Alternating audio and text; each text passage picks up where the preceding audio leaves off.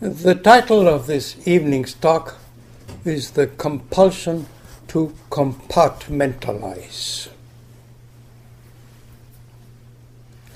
In other words, the talk will be primarily dedicated to illustrate how we tend to deal with the world by compartmentalizing it.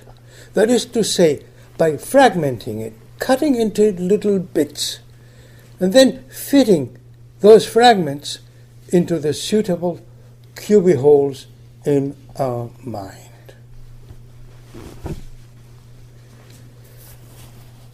The most conspicuous of those fragments that we relentlessly create is the I, the me, the self.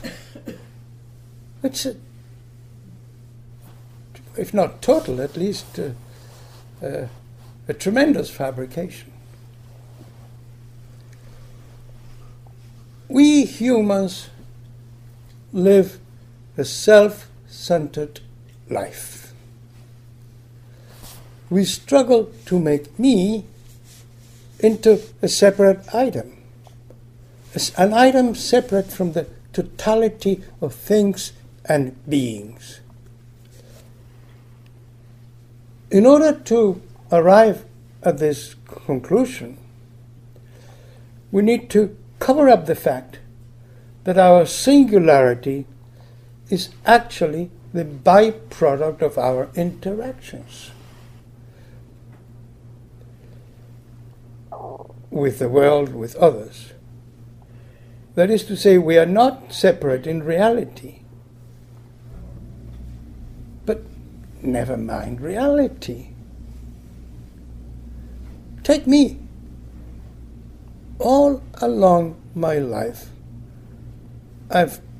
much of my life, not all of my life, all along much of my life, I've tended to use all those around me, starting with my 3 sisters when we were all quite little, as reference points for the construction of who I thought I was.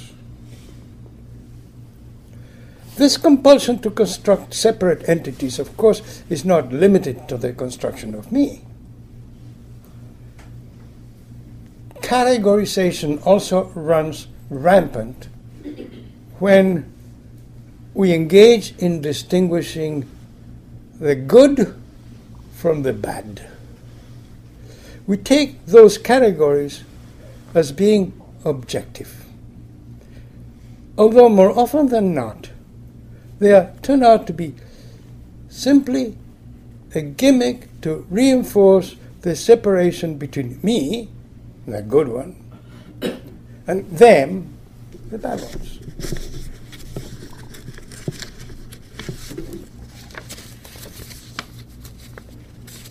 Or if we are into religion, then the tendency is to see my tradition as the one who got it right, and the other traditions as having gotten things wrong, if not terribly wrong. Never mind that all religions come from the same fountainhead. Never mind that Christianity, Judaism, Buddhism, Hinduism, Islam, etc. are fully compatible with each other in the basic intent. And yet, we are still inclined to use whatever differences we find as an excuse for confrontation.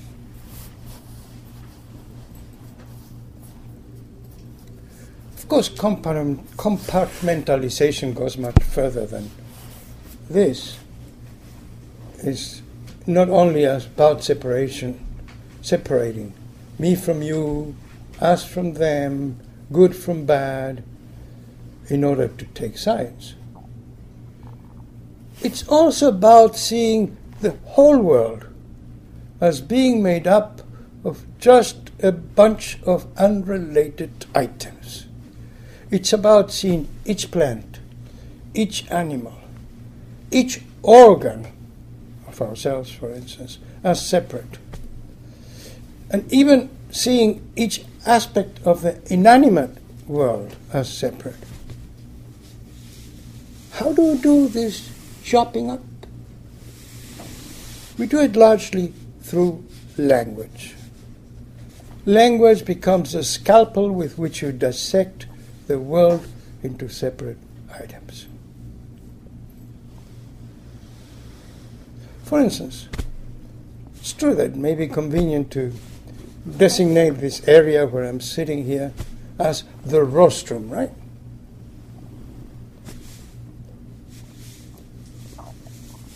But in doing so we may be carving it out.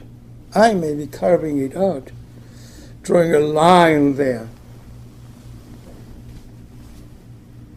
as if it were an entity separate from the rest, as if I was different from each one of you, as if this chair was different from other chairs. Yes, of course, it has this green thing to see. Yeah, it's different.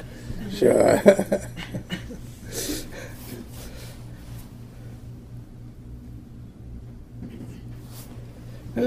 Just one more example to make quite clear what I'm talking about.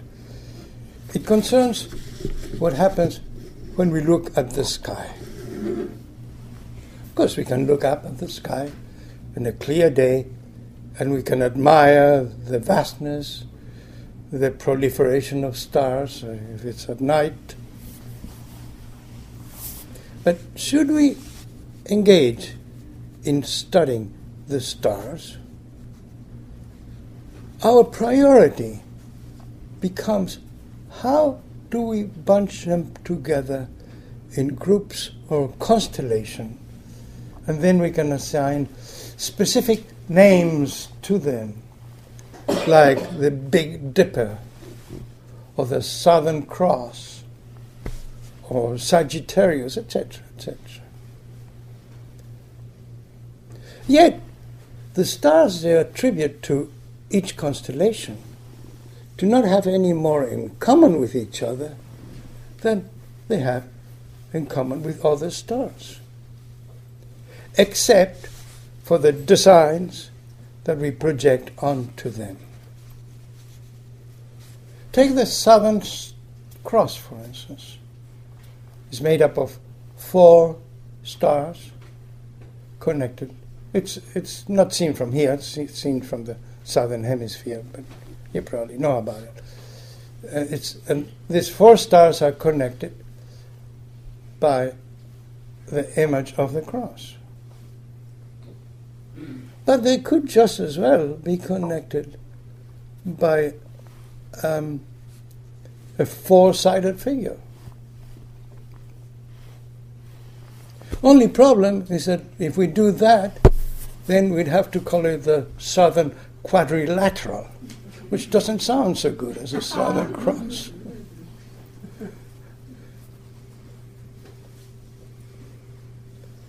Okay, so by inviting language to stand in between us and reality, we open the door for our prevailing culture to distort the real. All we need to do is create new categories and assign them at will. As when a black person becomes a nigger. I mean, even the tone of voice is important here. Or when our enemy becomes a terrorist. Generally, it's pretty arbitrary, you know. The very same people who assign the label terrorist to others tend to be the ones who do more killing, or at least equal killing than the terrorists. The assignment of names in order to turn concepts into a new reality is called reification. That's a standard English language word. It allows us to populate our mind selectively. In the end, heaven knows what's real and what's not.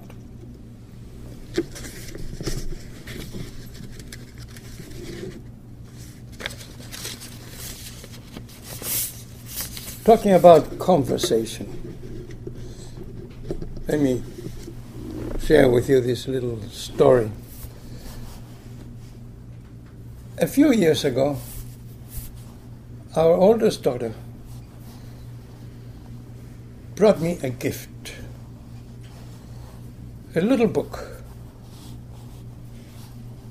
entitled The Art of Civilized Conversation. You can clearly get a hint of why, right? She implied that I needed some substantial remedial education in that area. And of course we both laughed at it. It was a very friendly gift. But I tried to read it, and I learned a few extraordinary things. Let me share a quote from that book. And it says, "The details of your interior life are most likely only interesting to a paid psychotherapist." The paid is also important. You see, if you pay, it's okay. You can say. But otherwise, don't go around telling the reality of your inner life, to anybody. Cover it up. Page after page, the book is filled with examples of what to say, what not to say, in response to all kinds of circumstances. I'm not going to go into the details here, but let me just say, as you probably already know, without me having to say, that I've flunked the book's remedial training totally. Okay, so language is often used to fit our thinking into the mold of our culture. It invites us over and over again to think within the box, as the saying goes.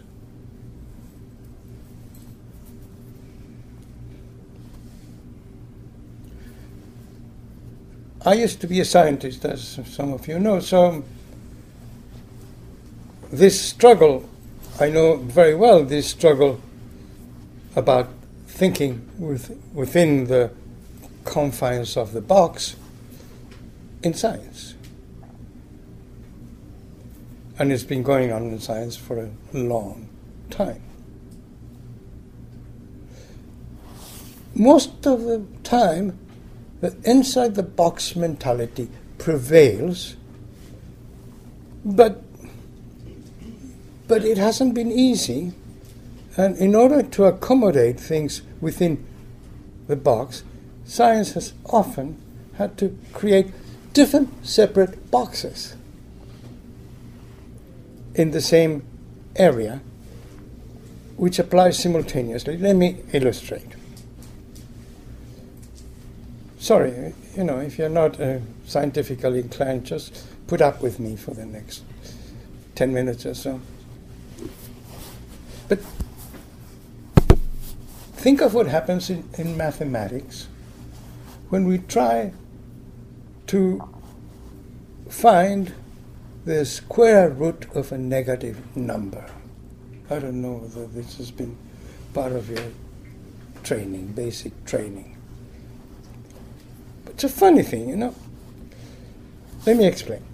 Calculating the square root is a reverse operation of calculating square. That is a reverse of multiplying a number by itself. Now, the problem is that multiplying a negative number by itself, according to the rules of mathematics, gives you a positive number. So, minus 3 times minus 3 is 9, positive 9. So, how do you get the square root of negative 9? Aha!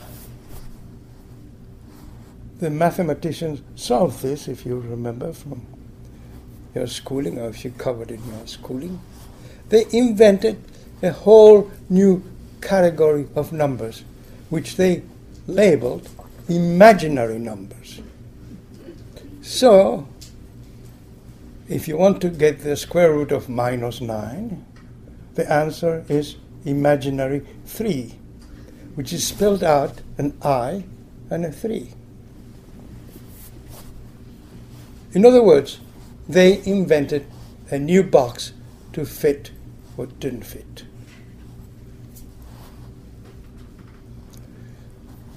In physics, as any of you who studied any physics may know very well, I'm not going deep into the issue, it's simply an example. The logical impasses have been plentiful. I'll mention just one, concerning the fact that studying the electron, in some experiments, the electron behaves as if it were a particle. In other experiments, it behaves as if it were a wave. But these two things are completely different descriptions. They are incompatible. So, after much argument, the physicists had to give up. They made one box of thought for the particle, another box for the wave, and let it go at that. And yes, they used the box that was most convenient to use. When I was a scientist, my area of expertise was biology. There, things haven't really gotten, so far as I know, of course, as far as to the point where logical contradictions might emerge. Still, the eagerness in biology to think within a box is quite manifest.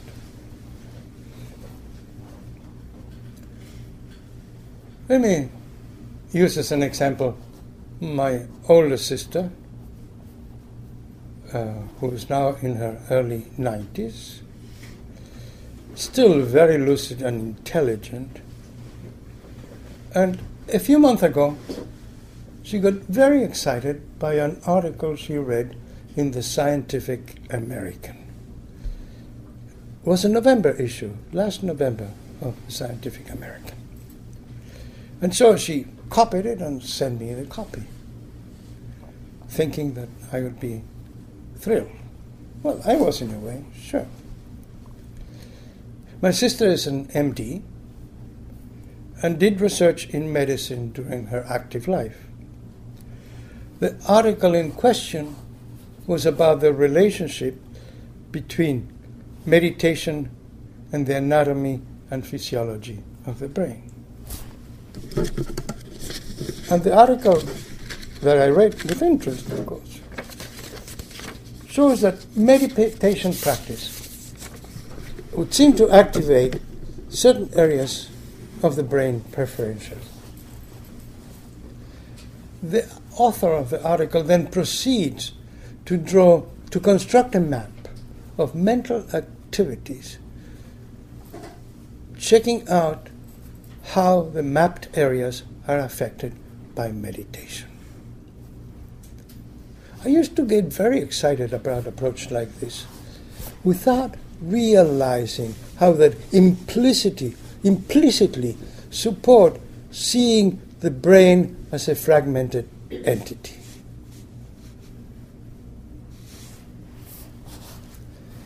My sister's interest in this approach reminded me that when she was a medical student, and the whole family was living in Argentina, in Buenos Aires, she used to visit a local insane asylum as part of her training. And one day, as a perk from one of her visits, she brought home, for keeps, a jar containing the brain of one of the deceased inmates. And she spent in the living of our home countless hours trying to decipher what were the characteristics of such an insane brain.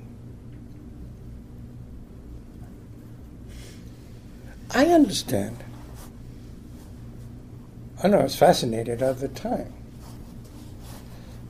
It would appear to be quite handy to be able to draw a map of all that goes on in our mind, including meditation, including insanity. Handy, yes, but isn't the expectation that this knowledge, that the deep knowledge can be fitted into a mappable cubbyhole, an unwarranted preconception?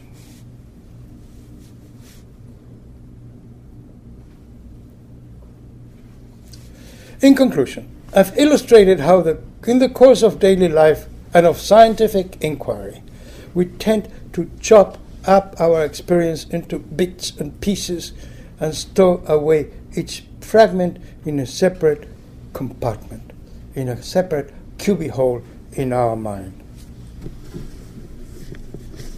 And so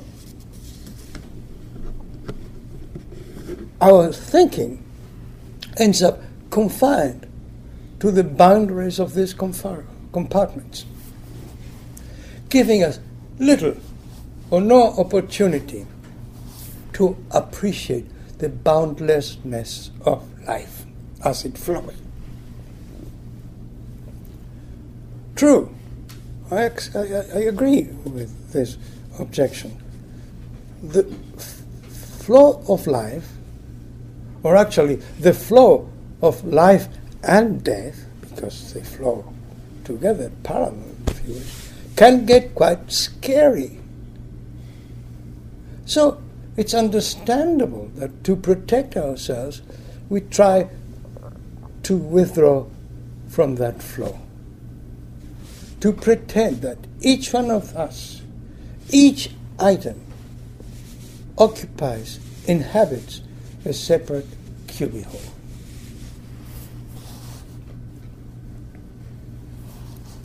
I don't know whether you're familiar with a writer called Gabriel Garcia Marquez.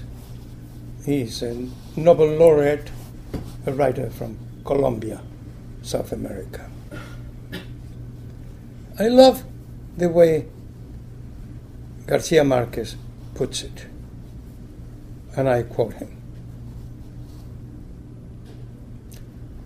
I've discovered that my obsession that everything be in its place, each matter in its time, each word in its style, was not the reward from an orderly mind, but quite the contrary, a system of simulation that I've invented in order to cover up my disorderly nature. And it's clear to me that although Garcia Marquez is willing to blame himself for performing this simulation, he's not alone in this performing. We all do it, as I've been arguing all along this talk. Indeed, it's so much easier to contrive an appearance of order in our mind than to confront the unreliability of the real. But is this the way to run our lives? Should we continue to pretend time and time again that all there is there, stowed away in the compartments that we have assigned to its bits and pieces? Of course not. But then, what's the alternative? Our practice is the alternative. And in tomorrow morning's talk, I'll try to articulate a more precise and specific answer to that question.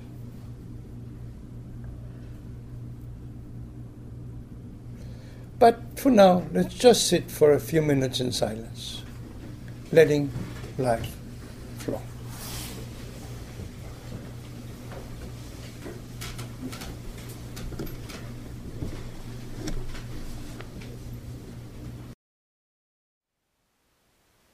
Thank you for listening. To learn how you can support the teachers and Dharma Seed, please visit dharmaseed.org/donate.